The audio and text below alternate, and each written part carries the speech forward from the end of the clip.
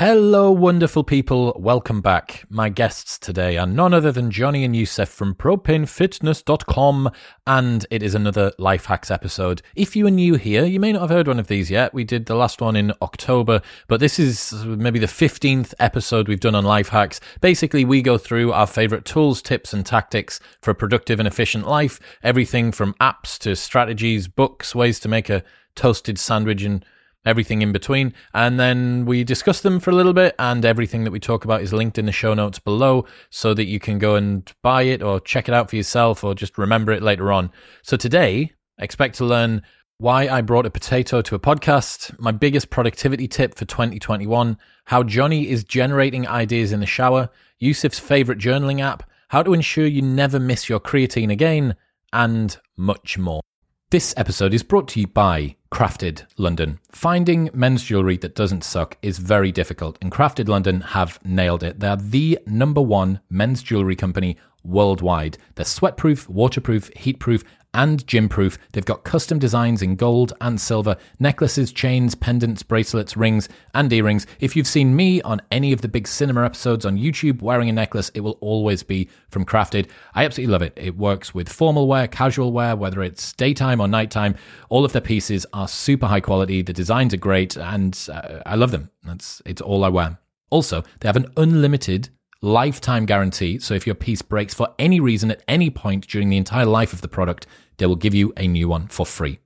Get a 15% discount site-wide on everything by going to bit.ly/cdwisdom and using the code MW15 at checkout. That's bit.ly/C wisdom and MW15 at checkout.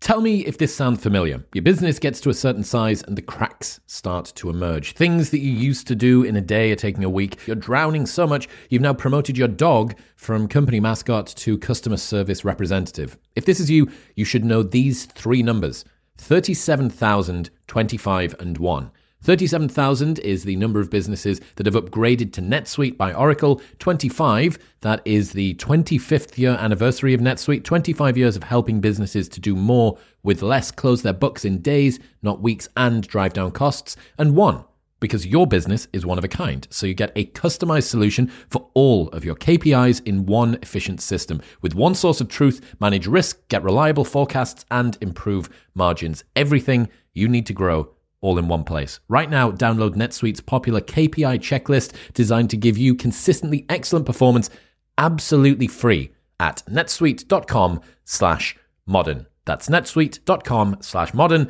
to get your own KPI checklist today. This episode is brought to you by Whoop. I've worn Whoop for over 4 years now, since way before they were a partner on the show, and it is the only wearable I have ever stuck with because it's the best. It is so innocuous, you do not remember that you've got it on, and yet it tracks absolutely everything 24/7 via something from your wrist. It tracks your heart rate, it tracks your sleep, your recovery, all of your workouts, your resting heart rate, your heart rate variability, how much you're breathing throughout the night. It puts all of this into an app and spits out very simple, easy to understand, and fantastically usable data. It's phenomenal. I am a massive, massive fan of Whoop, and that is why it's the only wearable that I've ever stuck with. You can join for free, pay nothing for the brand new Whoop 4.0 strap, plus you get your first month for free, and there's a 30-day money-back guarantee. So you can buy it for free, try it for free, and if you do not like it, after 29 days, they will give you your money back. Head to join.whoop.com/modernwisdom. That's join.whoop.com/modernwisdom. But for now, it's time for a very, very hot potato with Johnny and Yusuf.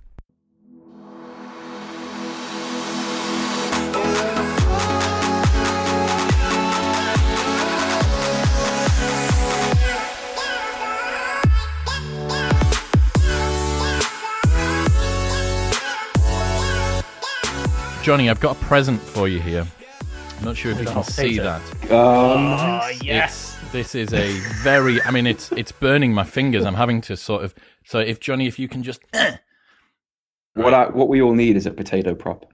Yeah, well, you've got one. And then Dean can make it look like a real potato. Yeah, but this is a real potato. You're up first, Johnny. What have you got for us? It looks room temperature, but I'm happy to catch it. So I have what I think is the best list of life hacks I've ever had in the history of life hacks. Big Are shout. we ready Big shout. for life hack number 1? I think I've already told you of this, but it is a waterproof notepad for the shower.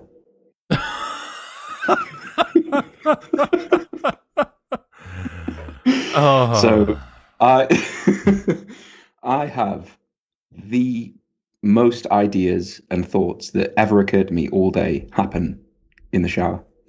And what I do is like try and leave my phone within sort of kind of touching distance so that Hey Siri. well, exactly. Hey, But that doesn't work because the sound of the water is louder or like gets in the way. And then you try and make a note on your phone with shower hands and it's just not going to happen because it's like you end up typing the wrong word. So I bought it off Amazon. It's waterproof paper with a waterproof pencil. It's a suction onto like a tile or glass. And I just write it down. Then when I get out of the shower, I pull the thing off, put it in my OmniFocus. Captured.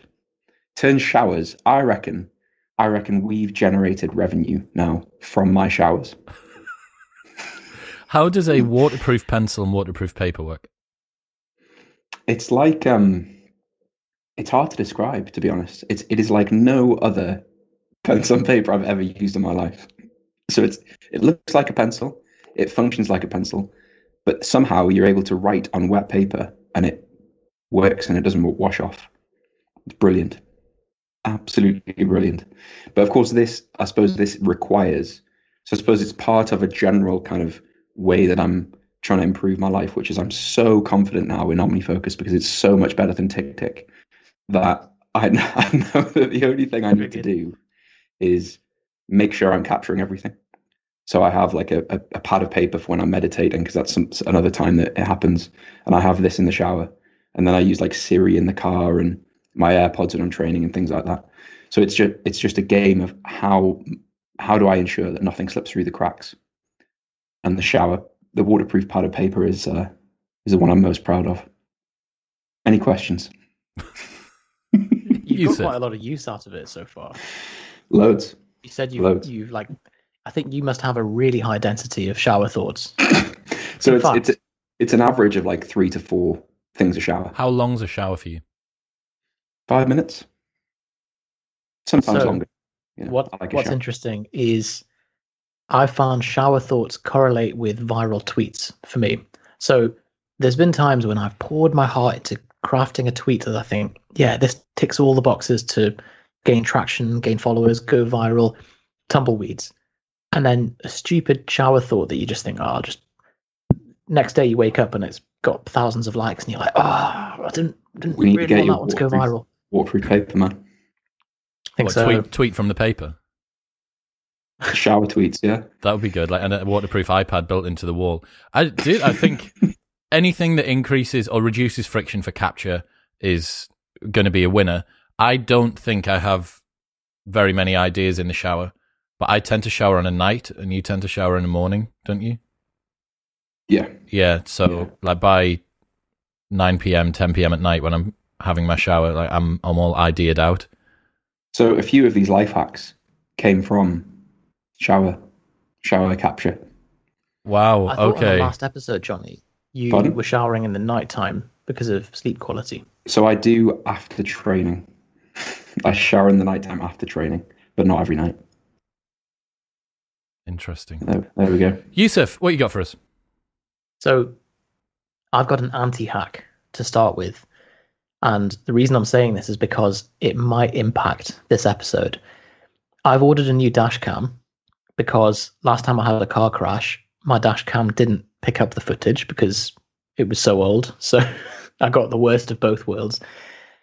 And because it's over £100 value, Amazon have now started doing a one-time password that they send you within 5 minutes of the delivery man coming, and you have to quickly tell him the passcode. And then you take your leave and go. So the problem is this might happen now. So yesterday I was on a podcast with Johnny and Menno Henselmans, and the Amazon man was like absolutely going mental on the door. And my flatmate answered the door and he couldn't accept the parcel because he didn't have the password. You're thinking, would someone really like break into my house, to take a parcel to get a dash cam. Like it's health and safety gone mad. So what's the hack? So the hack is like, yes, it's a nice piece of security, just like online banking, but it's possible to lock yourself out of your own accounts in many ways. So I actually am anti. I know everyone's all like, oh, you need 2-factor authentication and one-time passwords and stuff, but I think it's a pain.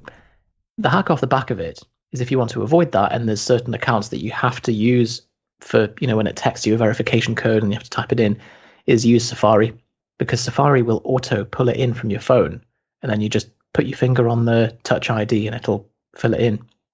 Does that work with everything? So does that work with PayPal, for example? Yeah.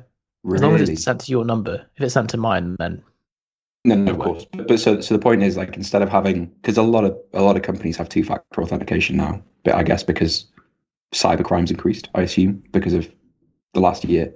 So you can just get rid of that and do it with your face if you use Safari on your computer. You can do it with your finger. I think they're going to launch Face ID in the next generation of Macs. Oh, okay.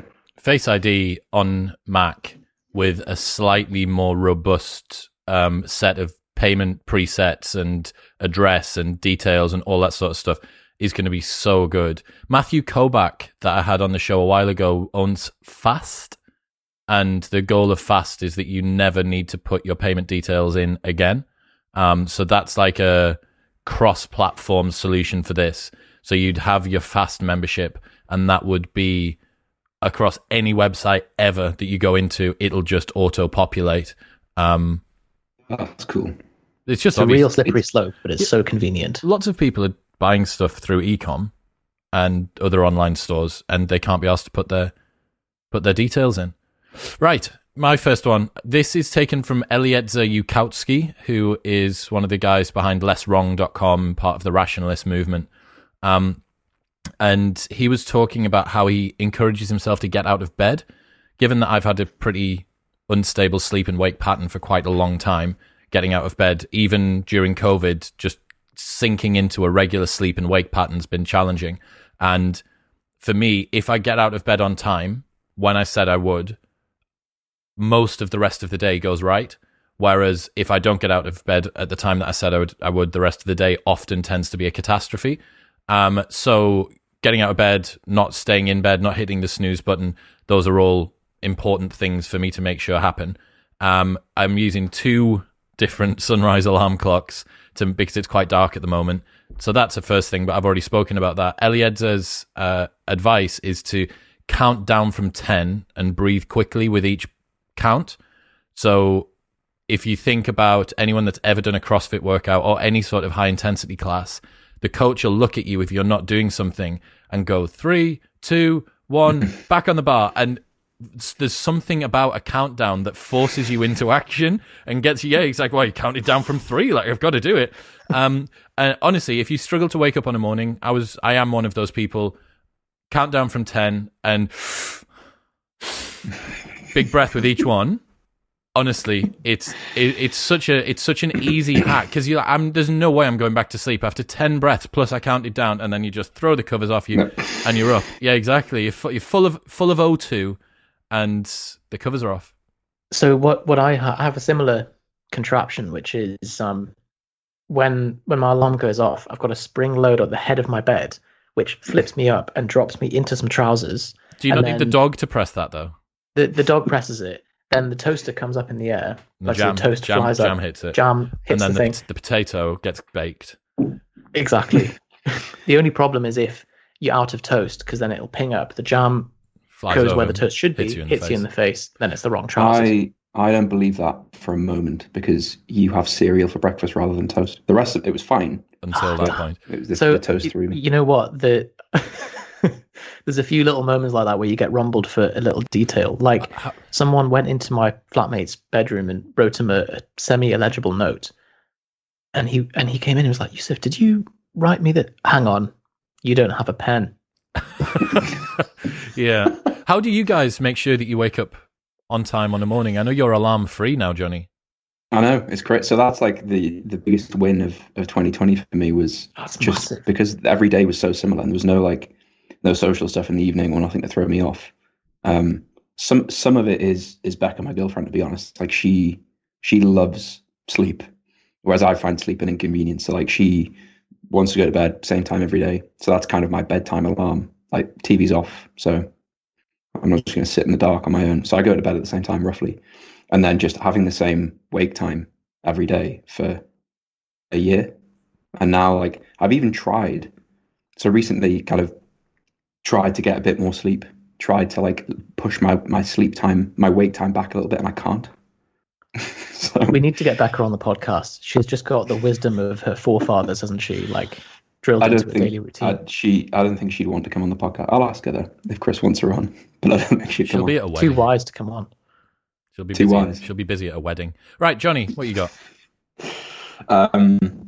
So this one's I suppose right now not necessarily that relevant, but when gyms are back open again, I ordered. So I don't often use dumbbells in training because a lot of the things I would use dumbbells for, I'm limited because I'm so muscly and strong. I'm limited by being able to get the dumbbell in position. So like dumbbell press, incline press, overhead press, I just can't. Like I can't. I'm not strong enough to get it in position and then use the range of motion. So I ordered from it was like they used to be on Amazon. They're not anymore. They're now on like Fitness Superstore or something. Power hooks, which they're only like 20, 30 quid. So you could take them to a gym with you. It's a metal handle that wraps around the dumbbell and then attaches to the handle itself, and you hold onto it, and you're able to basically unrack the dumbbells as you would a barbell. So in a standing overhead press, you just hook them onto like a rig or a barbell at shoulder height, or unrack it like a bench press, and suddenly dumbbell variations become how much weight can you use on the dumbbell variation, no shoulder injuries. Brilliant. So they're like 20, 30 quid, put them in your gym bag, and then sorted. What is your number one dumbbell movement that you've missed, or what is the movement that dumbbells give you that you think a barbell can't? Like the most, what's the first place that you go to with regards to a dumbbell movement? So for me, I've always found when I do dumbbell bench press, it helps my bench press, which I know, like, obviously, but like I'm always limited by just being able to get there. You have to like get the dumbbells on your knees and then lie back and like flap around and then getting them off again's a pain. So dumbbell bench press for me is the biggest thing. And I don't like overhead press with a barbell particularly. It just doesn't, my shoulders don't like it. Whereas dumbbells, because you can kind of angle the dumbbell and it's an easier range of motion. So those two, like the most obvious, that's why I bought them. That's pretty good. Yeah, it's awesome. I like it, man. I really fell in love with seated strict overhead press this year. Such a good exercise because Very nice. Yeah, you can just get yourself locked in, especially if you have a little bit of spinal instability like me and Seth do. Like you can just brace yourself against. So you'd have the bench at that one, like the first notch that allows you to sit back a tiny bit, and then you can give your upper back a little bit of room. And I think it'd be interesting to see if you find that overhead position uncomfortable from a seated strict press, Johnny, because it's a lot more comfortable for me.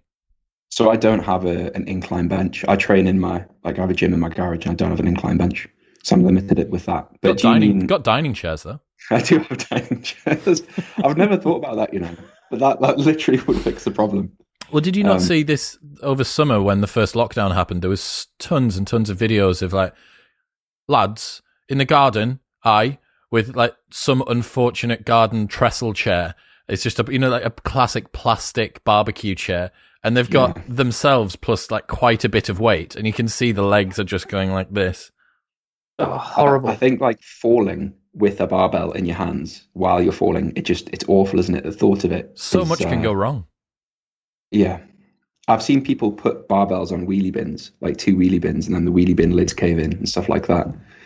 I think we've probably had every possible variation of barbell injury, from like dropping it on your toe to like clipping your chin when you're doing an overhead press. That is awful. Have you ever done that? Yeah. Or you bite your tongue up. Yeah, that's bad. Well, I thought of you, Chris, with these, because wasn't the source of your back injury a dumbbell clean? It was, yeah, correct. Fuck So me. That's I 3 think, years. yeah, 3 years I don't ago. know. That well remembered. I don't know why I remember that, but it's something that I always, whenever I'm like moving something into place, I always think like, be careful. Chris hurt himself. So yeah, so like whenever you're doing a dumbbell overhead press, if you're doing like 4 sets, that's 4, maybe more. So I'm actually doing like density style circuits with dumbbells at the moment. So it's multiple sets of low reps. That's like 10 or 15 cleans that I would have to do, and I'm terrible at them. So there's a recurring theme there. Like I remember a few years ago, I've got a really crisp memory of me lying on the floor, like in tears, and Chris came with a care package of malt loaf and smoothie, and it was and like Voltarol. It was really, really heartwarming. Voltarol, and that was because I think at like 6 a.m, I had the 50-kilo dumbbells trying to get them into place for seated lying bench press, and like. It's when you try and get it onto your thighs as the first step before you roll back onto your back. And I missed my leg. And so I'm like swinging around with one dumbbell and I felt something ping. And I was like, whoa, I'll just deal with that in a second. Did my set. While you're doing the set, you feel your back just going like, like, oh no. And then when I put them down, I was like, I'm just going to have to go home. There's one other moment like that where someone we know, Robbie, was doing lateral raises with the metal dumbbells. And between reps, he just dinked his bell end between the dumbbells. And that was game over. He just like stops the workout, went home. Glanzomegaly negri, isn't it? Instant. That would really hurt. Really, really hurt. Power hooks. I like it. Seth, what you got? This from AliExpress. I mean, AliExpress should be the life hack, actually, because it's a great way to just buy a bunch of tat. And I think I'm going to do a series on YouTube of Ali hack tat I bought on AliExpress. Tat hacks. So this is a lighter. You know, so Chris, one of your recommendations a while ago was have a long lighter so you can light candles and stuff. This is basically, how dodgy is this? Oh my God. Can you hear that? Yeah. So can you describe for people that are listening, can you describe what it is? It looks dangerous. It's just basically, I think it's a taser. But it's a taser. But you just put it into the candle and it lights it up. You charge it with your USB-C. Wow. I mean, only on AliExpress are you going to get that, because there's no way that it's legal. I mean, what am I even going to call that? Like, buy a miniature taser to light a candle? Illegal taser. Yeah. Like, I'm so tempted to just be like, but I feel like I might. I was going to say, have you done it? Have you stuck something in it? Too scared. If you've done it, just do it to yourself. Just go like that really quickly. It's not really high voltage, is it? No, but like, so what do I stand to gain? Like, I know it's gonna hurt in some way. I think it's you know where the parameters are and also content. Yeah. So knowing how much it hurts is a. I think it's good. It's good to know like the lay of the land, isn't it, or something like that. Like, okay, I did that once. Yeah. I'll not do that again. Yeah. Okay. What am I going to do? Right, so one of the things that I and probably almost everyone else have been struggling with over the last year has been finding that sort of gas and that motivation and that energy throughout the day. Not in a, I need a coffee way or I need to have some food. More like I've been on my own in my house working or doing whatever, and I just need to feel a little bit more energized, the same way that you would whenever you have a conversation with someone or have to get out of the car. And especially before a podcast, because I tend to record on an evening, I'm trying to find, it's 6 p.m. I've maybe been up since 6:45. So it's 12 hours after I got up and I've got to do the thing where I peak perform. So what I've taken to doing is turning some music on, like making a miniature playlist of maybe sort of 2 or 3 songs on Spotify and just doing a little mobility circuit of a couple of press ups, a couple of squats, maybe some stretches, or for my Achilles, some calf raises and stuff like that, whilst listening to some music at a fairly good volume. And the difference with a little bit of blood flow, you'd think I'm going to move more, that would make me more tired. But that time where you've got brain fog and your thoughts aren't really too clear, it's quite difficult to describe, but you know what I mean. You just feel foggy and not really sharp and on it. And like 5 minutes, even just 5 minutes of that and a big glass of cold water. I think a lot of this the unifying thread that we discovered was when you told me about your acupuncture mat, Seth, and you said it's just a state change. You're just looking for something to change the state that your body's in. Could it be cold shower? Could it be sauna? Could it be a walk? Could it be some exercise with some music that gets you emotionally invested into it? All of these different structures. But this is one that you can pretty much always do no matter where you are. You can always go and do a little couple of press ups, couple of squats, some music on. And I feel better. It's not a panacea for low energy, but it works more often than it doesn't. I really like that. Just a little kick up the bum, and it's always accessible. Yeah. Miniature little playlist on Spotify, like some good tunes from when you were a little bit younger that you absolutely love, that are energetic, and then, yeah, you're away. So I have a life hack that's very, very related to that. A little bit different, but very related. So specifically for so I think generally I think a lot of people underestimate how a song can completely night and day change your mood, either for the better or for the worse. And something I've heard a lot of people talk about, but I've never really done, is protecting your training playlists. So have songs in have a playlist in Spotify that you only listen to when you're training. Don't you have a PR song? I do, yeah, I have a few. Yeah. The problem is if that comes on shuffle and you're like you've got to always have your belt on underneath whatever clothes you're wearing, and you just leave it on. I'm gonna have to go picking up Janice in the office. Sorry, Janice, how much do you weigh? 102. Right, brilliant. Set of 10. Yeah. But so the thing that I've noticed especially is songs that you. So I have every year you get a favorites thing on Spotify, like a 2020 rewind favorites and whatever. So I have a playlist which is all of those in one, called just past favorites. So it's all of my favorites from every year since whenever I got Spotify, 2015. So it's a lot. Yeah. You guys are so advanced with your Spotify use. I feel like such a little basic It's what happens when you pay £2 a month for a membership. As opposed to sconing it for free, yeah. Okay, so you've got all of these, and then what have you done? Have you made a top filtering off the top of all of them? It's just that, so it's when something comes on generally, I'll occasionally listen to that playlist if I've got nothing to listen to, and there'll be something comes on, you're like, oh, this I haven't heard this song in 3 years. Put it in the training playlist and only listen to it, and it songs like that just create this effect that, and we've all had it, right? A song that comes on when you're somewhere and you're like, oh my God, I've not heard that in ages. So have a training playlist that you're always curating and always adding things to, but protect it, because that effect it diminishes the more you listen to them. Have a sacred training playlist. Yeah, I like that. And you can do that with everything, right? So you can have a sleep playlist, a morning playlist, a work playlist. This is one of the things that I've been reading Jonathan Haidt's The Happiness Hypothesis, and he talks a lot about the sacred and the profane. And there's not really much now that people treat in normal day-to-day life as sacred. If you actually think about what it is, it's weird stuff it's obvious stuff, like not being molested on the street, your personal body is sacred, right? Obviously.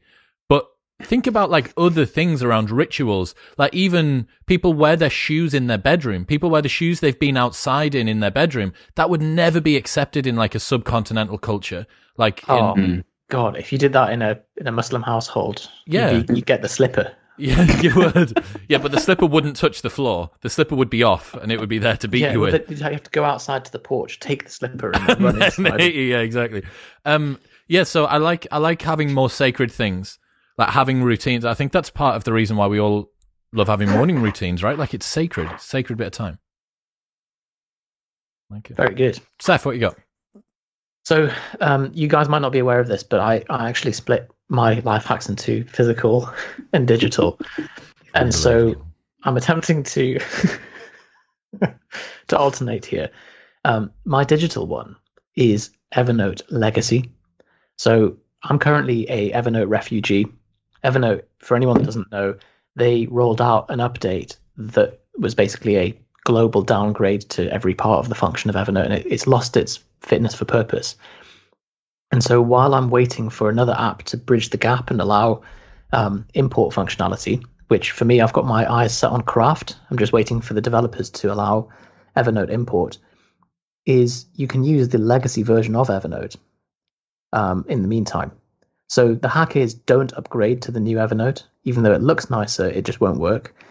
Stick with the legacy version, but the problem is that's unsupported. So as operating systems grow, there's going to hit a point where it's no longer compatible. So by wanting to continue to use Evernote Legacy, you also can't update any other parts of your operating system in case it gets turned off. Exactly. So this is not a permanent hack. This is an interim measure until. Can you downgrade? Let's say that I accidentally upgrade to new Evernote. Is there a way that I can downgrade? You can, but you might lose all your notes because. Yeah, this is how bad it is, because they've removed the offline storage functionality. So it's just risky business. I wouldn't do it. Hopefully no big Evernote fans are sat there with the new version of Evernote. I don't think anyone's a big fan of Evernote now, man. Like Notion, Roam have just come in and captured the attention on the internet for all that. This is exactly it. Like Evernote have stayed so far in the past. And it's such a shame because they were such a big company that had so much capital and, poised massive first mover advantage in the note taking space as well, right? Like think about, do you know what it is? It's Blockbuster to Netflix.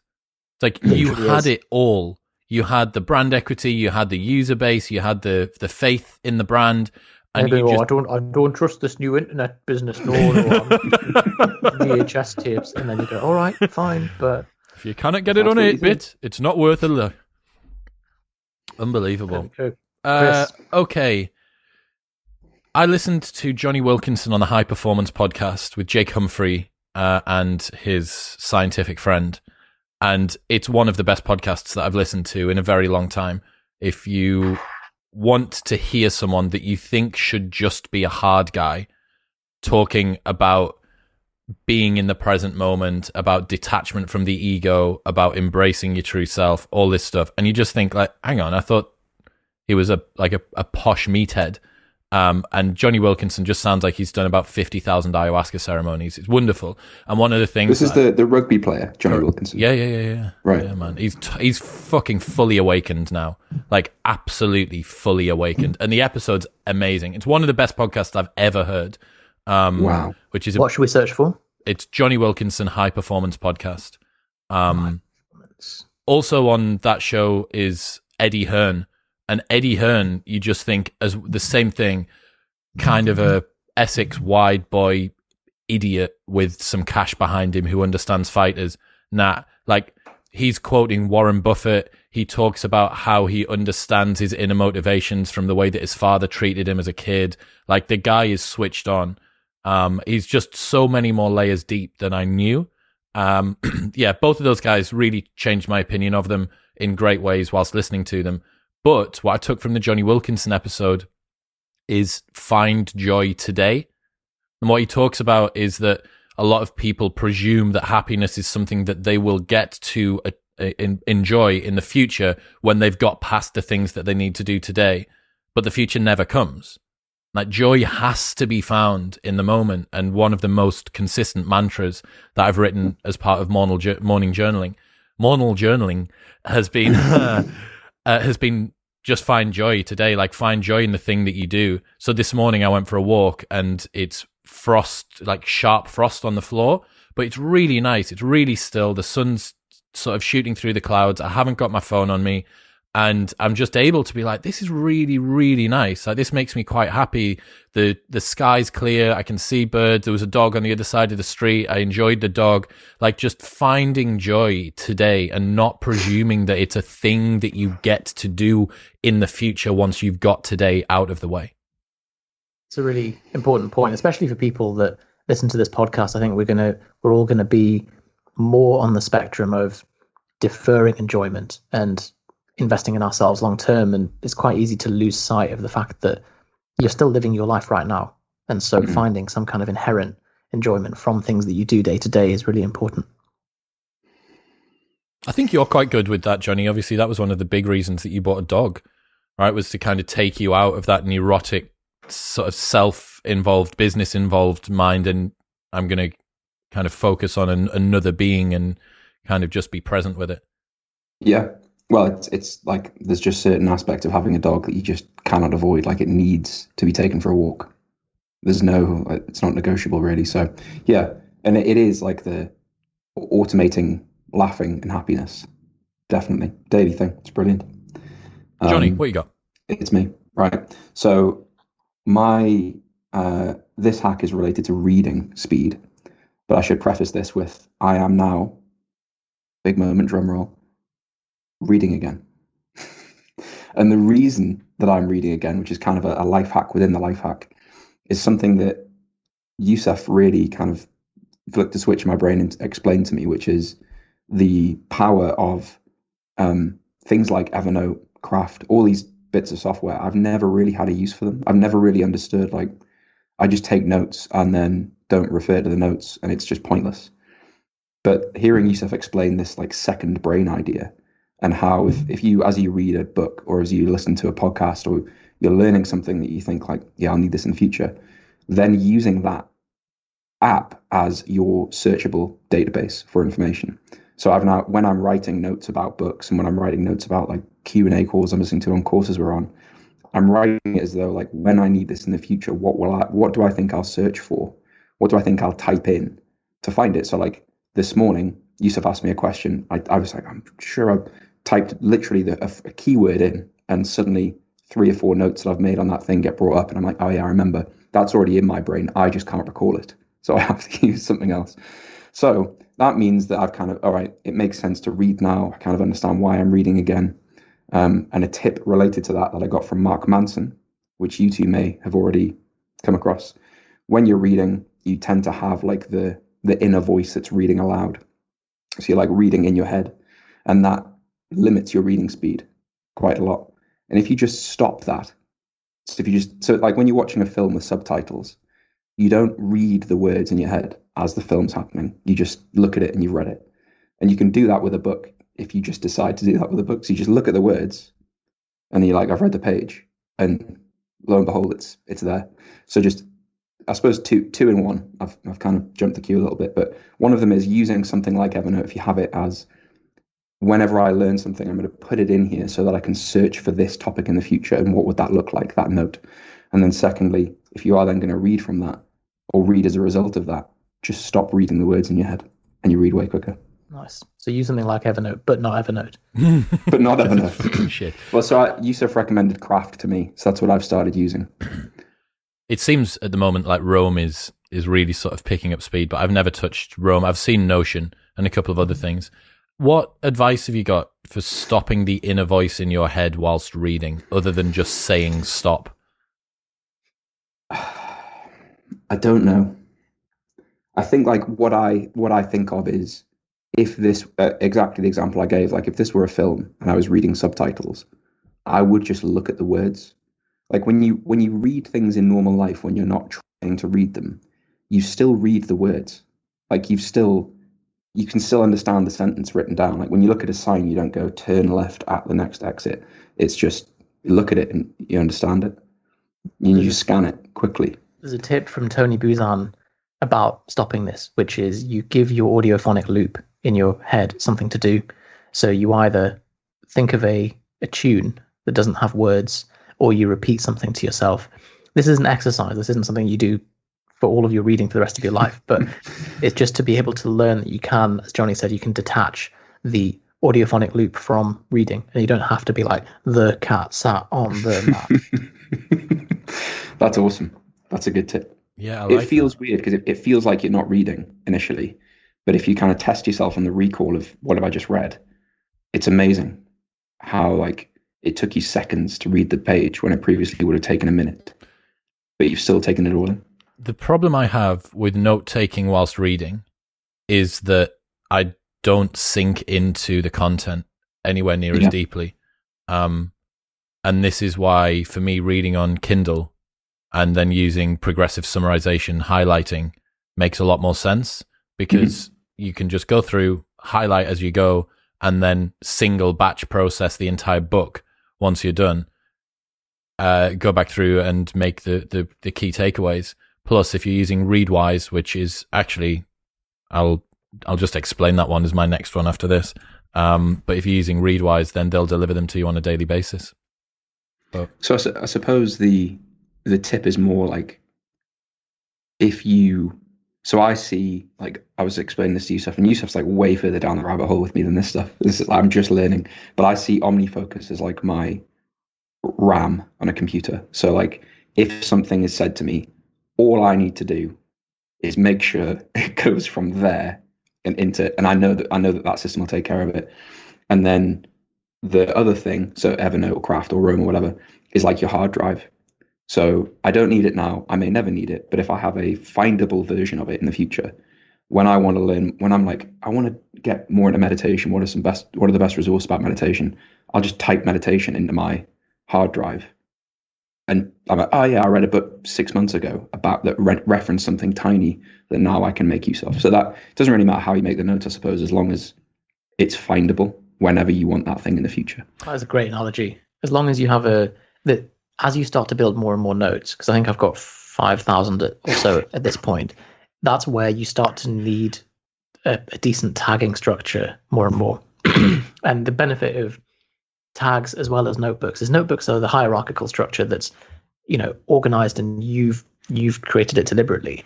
But tags allow things to straddle across multiple notebooks because they are themes that are shared but don't necessarily fit into a single notebook. And over time, you start to build this emergent structure and eventually cross-links between notes that previously didn't happen. And that's why that's why Roam has become so popular, because it allows ideas to have sex with each other.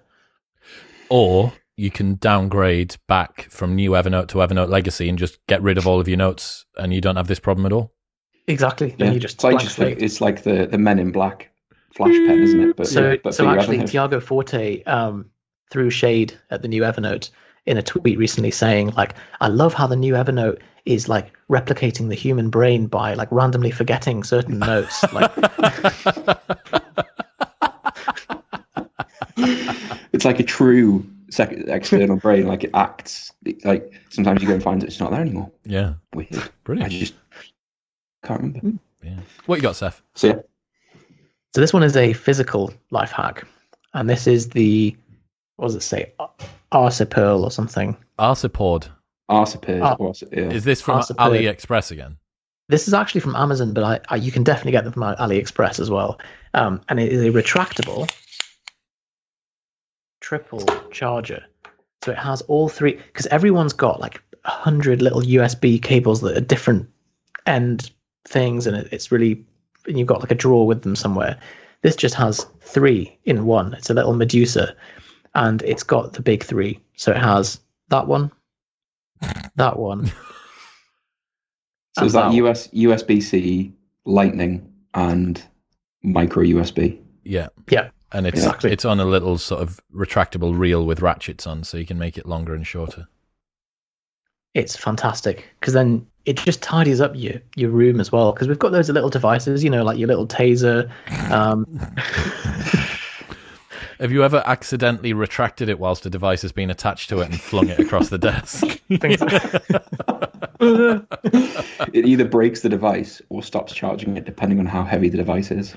I have to say, like, everyone's gone through a million chargers across their lifetime, and I treat my chargers now with so much care. I'm just like, right, I'm not going to wind them up like hard. I'm just going to keep them as straight as possible.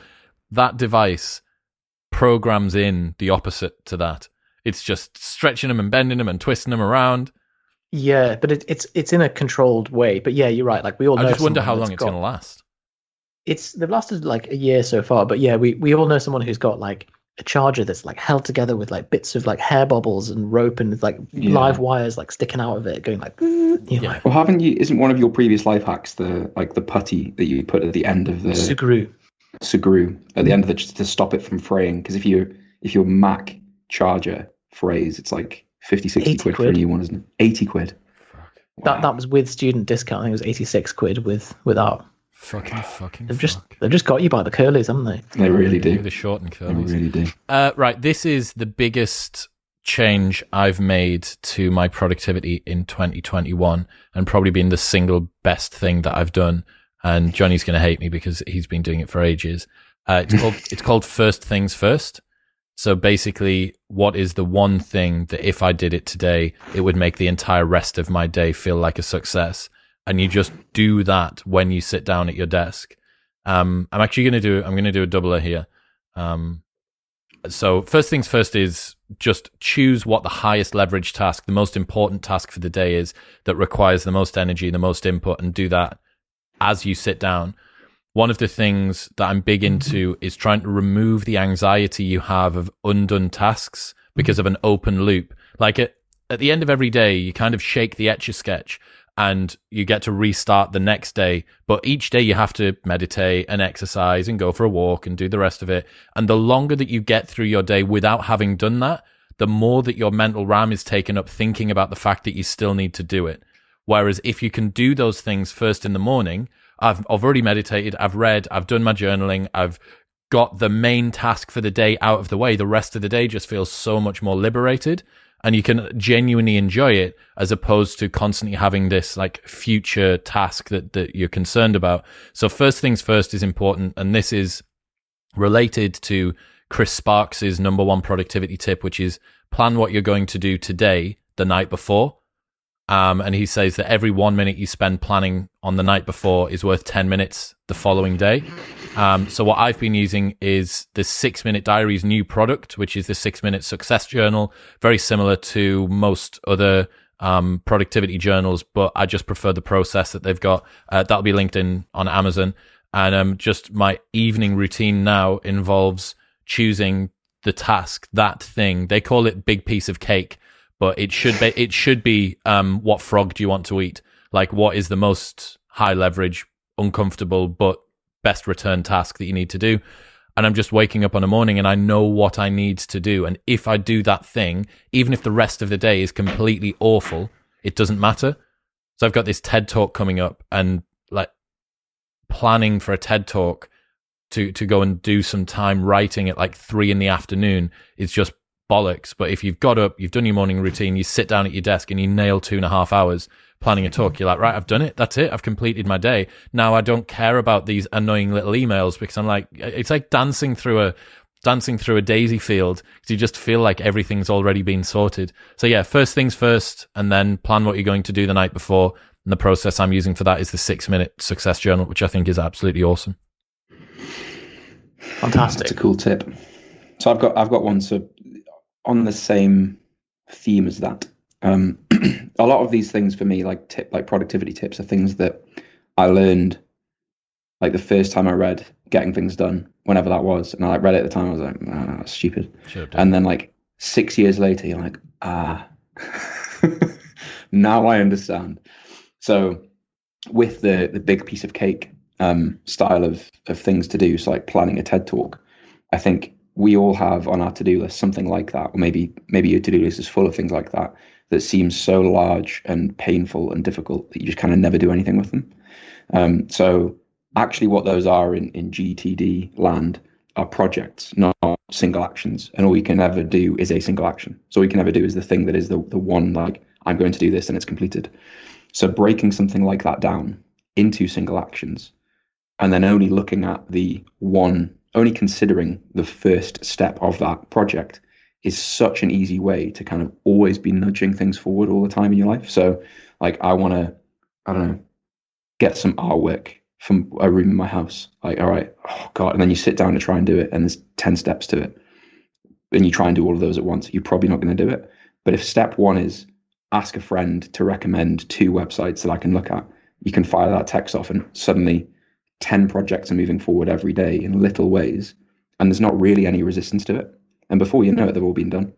So basically the hack is, if you've got anything on your to-do list that you are considering doing today that is a huge thing, instead of that, break it down into 10 things, into the 10 steps. So if you were explaining to somebody else, how are you going to do this action? What do those 10 steps look like?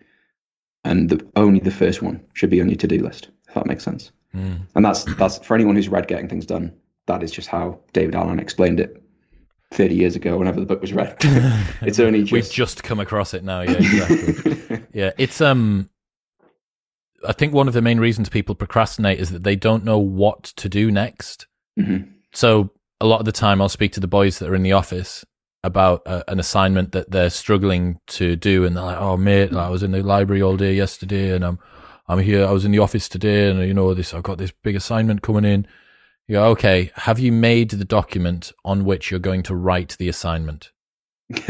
Yeah. Oh, well, no, I have. I mean, right, okay, and it's like, so a big part of that, and I think me and Yusuf probably suffer with this a little bit more than you, Johnny, is to know that time dedicated to planning and reviewing is more important than time dedicated to the task. Like, if you spend time before you do a thing constructing how you're going to do the thing, it makes everything so much easier. And if you don't do it, it's basically a different challenge. It's a totally different challenge to try and manifest what do I need to do, and then how am I going to do it, as opposed to batching, okay, first I'm going to do this, then I'm going to do that, then I'm going to ring the person, then I'm going to get the paperwork, then I'm going to go blah, blah, and just doing that. And after that, it's literally just a case of some past version of you, step after step after step. The next step from that is, sorry, sir. No, just similar to the Chris Sparks thing, that is it an ounce of planning is worth a pound of execution or something like that. I definitely do struggle with, if I haven't done that, I roll into the morning like a PS1 RPG character that walks into the wall and then carries on walking and then slowly rotates on that axis.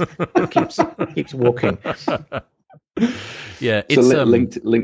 Sorry, it's just that we presume if I can get started on this task now, I'll make progress on this task now. Planning's taking time away from me doing the thing. And you're like, yeah, but it's deciding to drive to a place without knowing where the place is or the route you're going to take. It's just getting in the car and putting your foot down. Like, okay, I mean, before that, I should probably get the map out, have a look at the route, realize where I need to go, and then I can do it. The hidden benefit of all of this that you don't necessarily realize until you've broken things down in that way is that when you're on a walk and you think, oh, I'll call someone, right? Or like, I've got a bit of spare time, I'll call someone. And you've got 20 projects in your life broken down into next steps, and 5 of them have things in them with the tag phone call. You can make 5 phone calls in the 15 minutes that previous you were like, at some point you need to make this phone call. Done. And like 5, all those things have been moved forward. So it's kind of facilitating when you have, you sat waiting, or you're on your phone, or you're browsing Amazon, you think, oh yeah, I wonder if there's anything that I've kind of forgotten. And you can filter through all of the little tiny subsections in your life that when I'm putting the art on the wall that I'm going to buy, I'm going to need picture hooks. So done. So it's just a way of like reducing resistance, I suppose, planning and then making things easier on yourself in the future. And who doesn't want that? Everyone. Easy things are nice, aren't they? They're lovely. Seth. So on the journal theme, there's an app called Day One, which I can't remember if I've mentioned it on a previous Life Hacks, but it is beautiful. And it's very much designed for journaling and diaries and stuff. So it bridges that gap where Johnny was talking about the RAM, which is working memory of your brain, stuff that needs doing and needs to be in the system, but isn't going to be stored long term. It's not going to be archived. And actually, if it was in your external brain, it would clog things up. And then you've got the archive, which is the stuff that you want to refer to in the future.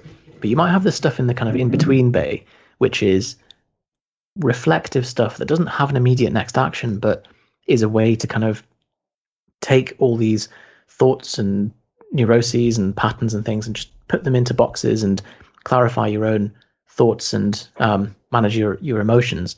And that's the whole purpose of a diary or a journal. And I think I definitely see the value in Chris's approach of like having a handwritten journal that gives you prompts and questions. But if you're the kind of person that hates handwriting and you want a free form thing, then Day One is very good.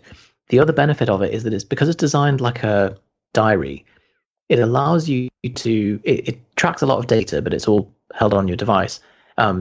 In terms of location, photos that you took that day, it's designed to really create like a tapestry of your life. So you can look back on it and it's just quite a cool way to be like, oh yeah, this is like a memoir. I use Day One for more sort of significant emotional life events. It's also like password protected, which is kind of good, so people can't just stumble upon. Well, I mean, to be fair, like my journal's not where the worst stuff on my phone is, but like, my camera roll's got some fairly awful stuff on it as well. So that's another one when you like, you're trying to show someone like, oh, here's the new wall that I've had painted, and you have to like scroll through and people are like, no, look at my fucking camera roll, mate. Yeah. So just not to kind of bowl in and do the like, well, I was doing it before it was cool. I've been using Day One since February 2012. Wow. So the additional thing that it does, which you two may have had, is like occasionally it'll say, read this post on this day from 5 years ago. It's very well designed, isn't it? The benefit I get from it is like, you go down this like personal development rabbit hole and you think like, is it really doing anything? I'm not really sure. And then you read something, like the thoughts that you were having 4 years ago, and you're like, it's my favorite thing. You look back on something old and you're like, what a twat. I can't believe he was. Yeah. I think there's an equivalent to hedonic adaptation. It's like productivity adaptation, because you're always wanting to further refine the edges, and it's difficult to remember how bad you were. And also, you presume that as you get older, you should be compounding your effectiveness. So you don't want to be comparing your productivity now to your productivity 5 years ago, but your mindset around how you feel and the thoughts that consume your consciousness, that is really stark. Like when I think, man, I once wrote in my Day One, a major concern that the MC that spoke on the mic over the R&B DJ in room 2 at Riverside had left. And I was concerned that was going to ruin the room and that would be the end of the business. And that was worthy of putting into my like personal thought emotion journal. And now like I don't even know the name of the person that does that. Like it just doesn't. Cool. It doesn't matter. It's not even a speck on your. No, doesn't even arise in consciousness. No. There was something I read. A guy we've had on our podcast a couple of times called John Romanello talks about the value of having a long-standing journal. Being you realize like firstly, brilliant things and terrible things come and go. They pass, and you have got through all of the things that have been the worst things that have ever happened to you, and now it's all fine. So like you can read back to how you were dealing with what you perceived to be the worst thing ever at the time. And like journaling at the time helps a bit because you get to write it down, I guess, and like, externalize the mental talk. But being able to look back on that 3 years later and go, you know what, like if anything like that happens again, it'll probably be okay. It's just a nice like tapestry of this is how my thoughts have evolved, and now when something similar happens, I deal with it better. And so, yeah, I think and Day One, I think it's probably the best app for it, isn't it? There's not it's really free as well. I think there's a paid version for extra features too. But it's got a partner app on MacBook as well, doesn't it? That does, yeah. Links in. A little tab at the top, like a little bookmark thing that drops down. Yeah, I've only recently got the phone app, to be honest.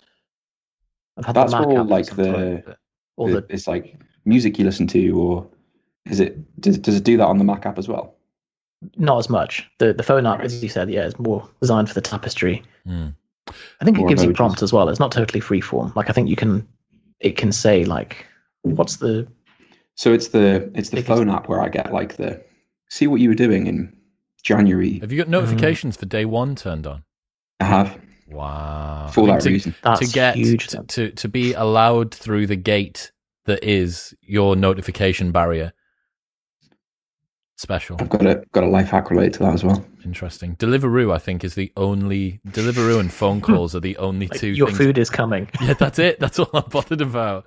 So the only things that Day One notifies me about is either read this journal entry, which is always interesting, and like you can set the notification to fill the journal in to be randomized, and I think that's the best way. What have you done this week or whatever? Yeah, and so like that, I just use that as the prompt, and if there's nothing interesting, I just don't bother.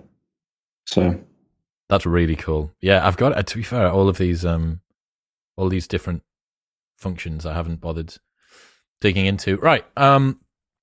So this is one that I realized last year, and it's a bit of an uncomfortable truth, but I think I'm really enjoying telling people things that they don't want to hear at the moment. So I got shouted out on the internet for talking about Trump, and then I got shouted at on the internet for talking about existential risk, and I got shouted at on the internet for talking about the single biggest predictor of extramarital sex being premarital sex. But facts don't care about your feelings, and this is another one of them. The thing that you need to remember, whoever you are that's listening, is that you are the common denominator in every experience within your life. So imagine that you always seem to be looked over for promotions at work, or people just, your partners always seem to kind of get sick of you after around about 6 months, or your friends always do invite you out to things, or you always are the first person that gets picked for the sports team, or whatever it is, both good and bad. If there is a recurring theme in your life, you are the common denominator, not them. So a lot of the time I'll have a conversation with someone. I had a conversation with someone yesterday who I regularly semi-regularly speak to, maybe once every couple of months. And the conversation always has the same tone to it, always has the same sort of feeling. It's a little bit antagonistic. It's quite sort of debatey. It's a little bit self-righteous. And I remember saying, like, man, like, is this how you are with everyone? He's like, no. And I was like, well, I don't have this conversation with anyone else but you. So it, like, in the nicest way possible, it's not me. Like, I only do this when you arrive. So you're the common denominator within this situation. And it just reminds us that so much of what happens in life is within our control, at least with regards to our responses and the tenor that we have when we do things. So yeah, remember that you're the common denominator. So if ever there's a theme, if ever there's like something happens more than it doesn't, you think, well, if it's normally happening to me, then I probably have some involvement in it. Yeah. I mean, imagine if whenever there's a problem, you always deal with it. Like, you're the common denominator. Like, you are dealing with the problems. And the reason it's an uncomfortable truth is that it forces us to realize that our failures are ours to bear, but also our successes are ours to bear, especially if they're consistent. It's not a truth that a lot of people would accept or want to hear, because they get more benefit from being the victim or the martyr or whatever the role that they're playing than they do from taking personal responsibility and taking agency. And I think, yeah, I can see how if you say that to certain people, like, oh, I mean, that thing always happens to you, but it doesn't happen to anyone else. So maybe it can be a bit like, oh, well, no, because they're just all a dick. Like, every boss I've ever had has been a dick, or every ex-girlfriend has always found me to be possessive. Okay, like, what's more likely, that all of them happen to have the same weird quirk, or that you are the person that is causing it? I mean, the problem is, obviously, there are things that aren't our fault, and there are things that go wrong which are out of our control and that are unfortunate and unlucky. So the kernel of truth that this could have occurred once, you could have been with a girl who was or a guy who was an absolute dick to you and said that you were a bunch of ways that you're not. That can be true. But if that continues to happen, then with a higher and higher confidence interval, the probability of it being them becomes lower. It's you. There's also just no downside to doing like the Jocko Willink, like just taking complete responsibility for everything, because there's never really, like, yeah, it might make you feel a bit sad, but like at least you're trying to solve the problem and working towards a solution or an improvement. That's a good point. Like, even when it's not you, it still probably benefits you to just be like, well, I'll just take care of it anyway. Johnny, are we still on long form, or are we doing quick fire? Yeah, let's do a quick fire. Also, if you've watched anything on Netflix or read anything recently, probably be a good place to throw some stuff in here. Okay, so I have some fitnessy ones, some quick ones.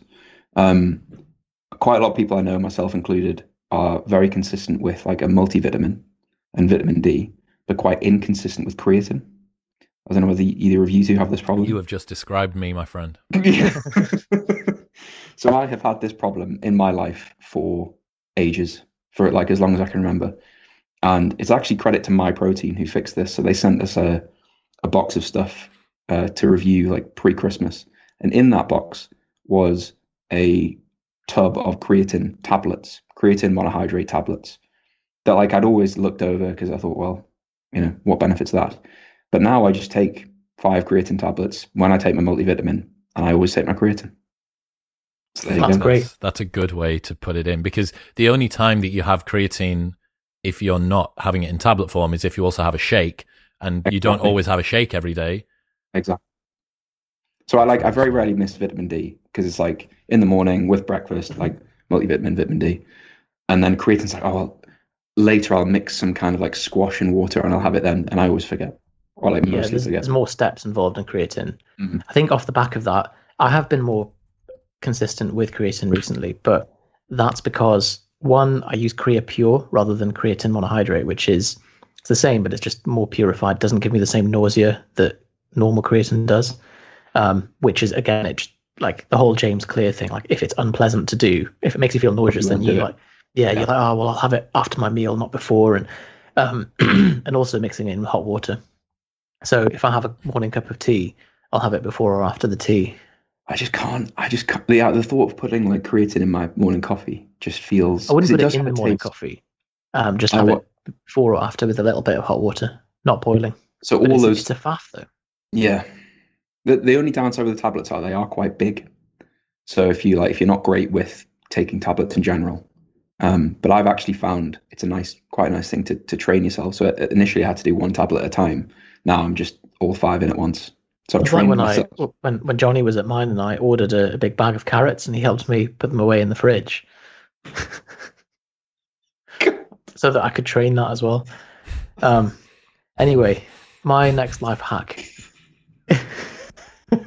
is Blob Opera. So this is a digital one, and it's very, very highbrow. Google have made a series of AI projects, and Blob Opera is an AI opera thing. There's 5 blobs, and they've all got faces, and each one is like tenor and soprano and bass and whatever. And depending on how you move the mouse or your finger, or if you're doing it on your phone, they do different harmonies and different. And you can actually produce some really beautiful blob operas. So if you're listening, search for Blob Opera on Google, have a play around, and say goodbye to your evening, because you'll be. So it's on to it for a make while. music. You produce the music. Yeah, and you can record them, send them to friends. Can you see popular ones that other people have done? I think you can. I don't know how. There must be a library of them somewhere. I've seen the videos. They're quite sort of cute characters, and they all go like Yeah, exactly. like that, don't they? Yeah, stand up straight and open their mouth. Right, so I've sent this to a bunch of different people, and I also put it in my newsletter, but it's going to go in here. Red Rising is a series by Pierce Brown, who is going to come on the podcast once he finishes writing his 6th book. But it's just every single person that I've given this fiction series to has become addicted, and it's consumed quite a lot of their life. So please take care with this life hack. I am warning you now. But Red Rising's, it's a really easy to read, very fast paced, engaging. I guess it would technically probably fall under sci-fi, but there's a lot of sort of history references in there, and it's just to do with politics and backstabbing, and there's this guy rising up through the ranks and he's infiltrating different societies, but the whole world, very similar to the Harry Potter thing, the whole world feels quite encompassing. Red Rising, go and read it, and the first one is sick, and then there's 5 in the series that you can get stuck into if you enjoy it, so highly recommended. Nice. Is it me? Go away. So you probably heard one of the tips is turn all notifications off, which you mentioned before. Like, I think you should have most, if not all, notifications off. The problem I found with that, I don't know whether you two, I think Yusuf changed to what I'm about to say. I don't know what you do with this, Chris, but when I did that, I was like, right, it's full blackout. Like, I don't want anything. I don't want the badge notifications. I don't want the noises. I don't want anything. And what that actually started to create was a worse version of the like app spiral of, you'll go on your phone, you like look at your email, like, all right, there's no new email, so thank God for that. Oh, I wonder if there's any WhatsApp, so I'll have a look in WhatsApp. And then before you know, you're back at email again. And basically turning notifications off, all that does is creates, well, I need to go and check when there's something new, because there's no other way of knowing.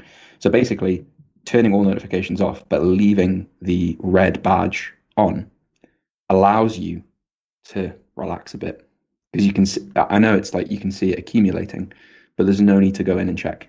And with things like iMessage, sometimes if you open iMessage and it opens on someone's message, that's then marked as unread, and you can easily forget about it. So for me, leaving the notification badge on, but it doesn't bombard me.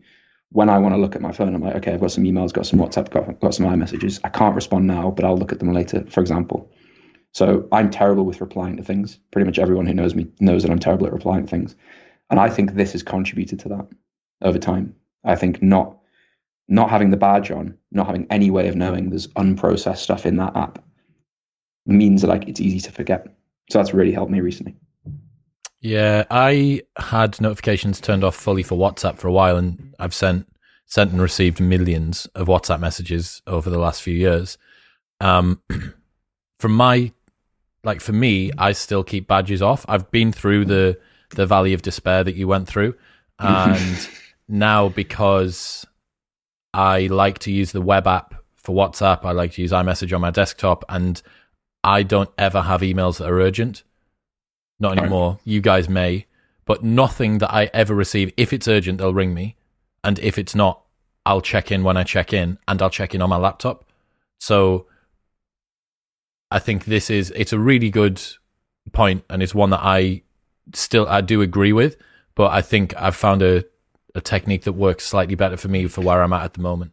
I think you're even further through the evolution by the sounds of things. I mean, Chris's global WhatsApp analytics for total number of messages sent and received makes me want to throw up. It's actually you get invited to the WhatsApp annual conference of heaviest users. Yeah. It's in the teraflops of. Oh, here's a thing that I learned: the entire internet, in terms of the electrons that make up the data, not the storage devices that they're on, but the electrons that make up the data, is smaller than an orange. Is that if you push them all together and there's no space between? Yeah. I don't know what to make of that piece of information, Chris.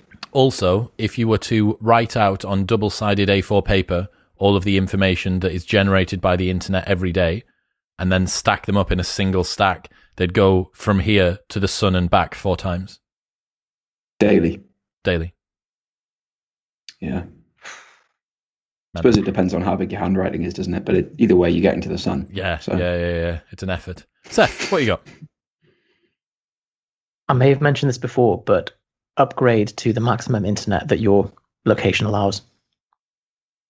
Just for the sake of an extra 20 quid or something, to have the fastest internet, just think of the amount of time that saves overall. All these little bits of time waiting for something to buffer or waiting for a page to load.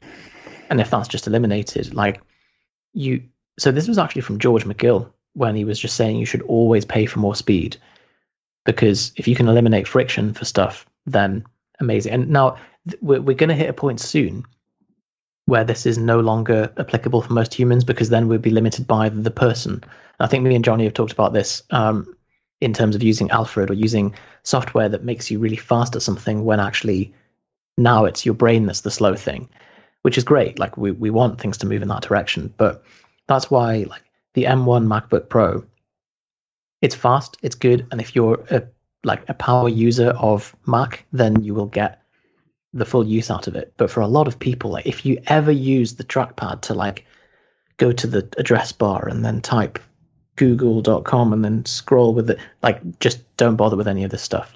Get a Chromebook until you can max that out. So I think the whole moral of that story is whatever technology you use, squeeze the lemon of it and then say, right, I've earned the right to upgrade to the next level of speed. Just making sure that you're never bottlenecked by the technology. So the bottlenecking is the big thing, because it's so I have this conversation with people who think that Macs are worse than PCs, and they'll say oh, well, I've built my own PC and I've got more RAM. I've got more RAM than you have, and I spent half the money. It's that's a valid argument until you have to restart your computer once because the app, the Microsoft Office crashed or it doesn't work. And it's the same with internet. You save 20 quid a month, and that might be great across a year.